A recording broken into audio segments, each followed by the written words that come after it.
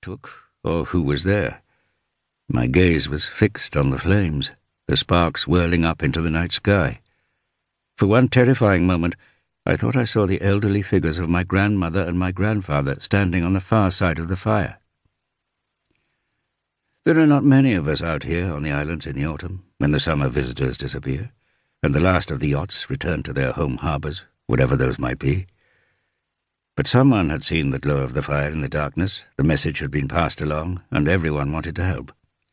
The Coast Guard's firefighting equipment was used to pump up seawater and spray it on the burning building. But it was too late. All it changed was the smell. Charred oak timbers and wall panels, burned wallpaper and linoleum flooring, combined with salt water to give off an unforgettable stench. When dawn broke, all that remained was a smoking, stinking ruin. The wind had dropped, the storm had already moved on, heading towards the Gulf of Finland.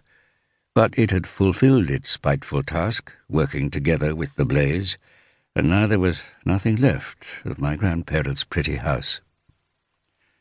That was when I first thought to ask myself, how had the fire broken out? I hadn't lit any candles, or left any of the old paraffin lamps burning. I hadn't had a cigarette or used the wood-burning stove. The electrical wiring throughout the house had been renewed just a few years ago. It was as if the house had set fire to itself, as if a house could commit suicide as a result of weariness, old age, and sorrow. I realized I had been mistaken about a key aspect of my life. After performing an operation that went disastrously wrong and led to a young woman losing her arm, I moved out here many years ago.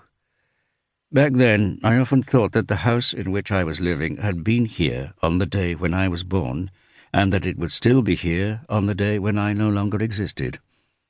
But I was mistaken. The oak trees, the birches, the alders, and the single ash tree would remain here after I was gone, but of my beautiful home in the archipelago, only the foundations, hauled to the island across the ice from the long-defunct quarry at Håkansborg, would remain.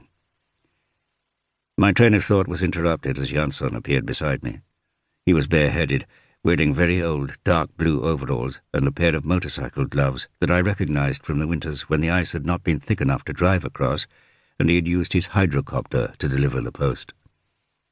He was staring at my old green Wellingtons. When I looked down, I realized I had pulled on 2 left boots in my haste. Now I understood why it had been so difficult to put one of them on. "I'll bring you a boot," Jansson said. "I've got a few pairs back at home." "There might be a spare pair down in the boathouse," I suggested. "No, I've been to look. There are some leather shoes and some old crampons people used to fix onto their boots when they went out on the ice clubbing seals."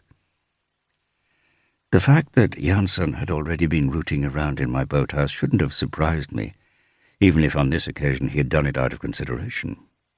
I already knew that he was in the habit of going in there. Jansson was a snooper. From an early stage I had been convinced that he read every postcard that passed through his hands when the summer visitors bought their stamps down by the jetties. He looked at me with tired eyes. It had been a long night. "Where will you live? What are you going to do now?" I didn't reply because I didn't have an answer. I shuffled closer to the smoking ruin. The boot on my right foot was chafing. This is what I own now, I thought. 2 Wellingtons that aren't even a pair. Everything else is gone. I don't even have any clothes. At that moment, as I grasped the full extent of the disaster that had befallen me, it was as if a howl swept through my body. But I heard nothing. Everything that happened within me was soundless. Jansson appeared beside me once more. He has a curious way of moving, as if he has paws instead of feet. He comes from nowhere and suddenly materializes.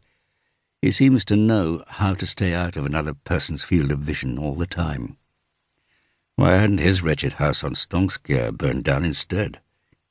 Jansson gave a start, as if he had picked up on my embittered thought, but then I realized I had pulled a face, and he thought it was because he had come too close. "You can come and stay with me, of course," he offered when he had recovered his equilibrium. "Thank you."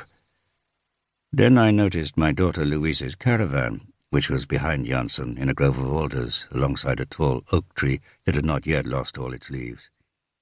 The caravan was still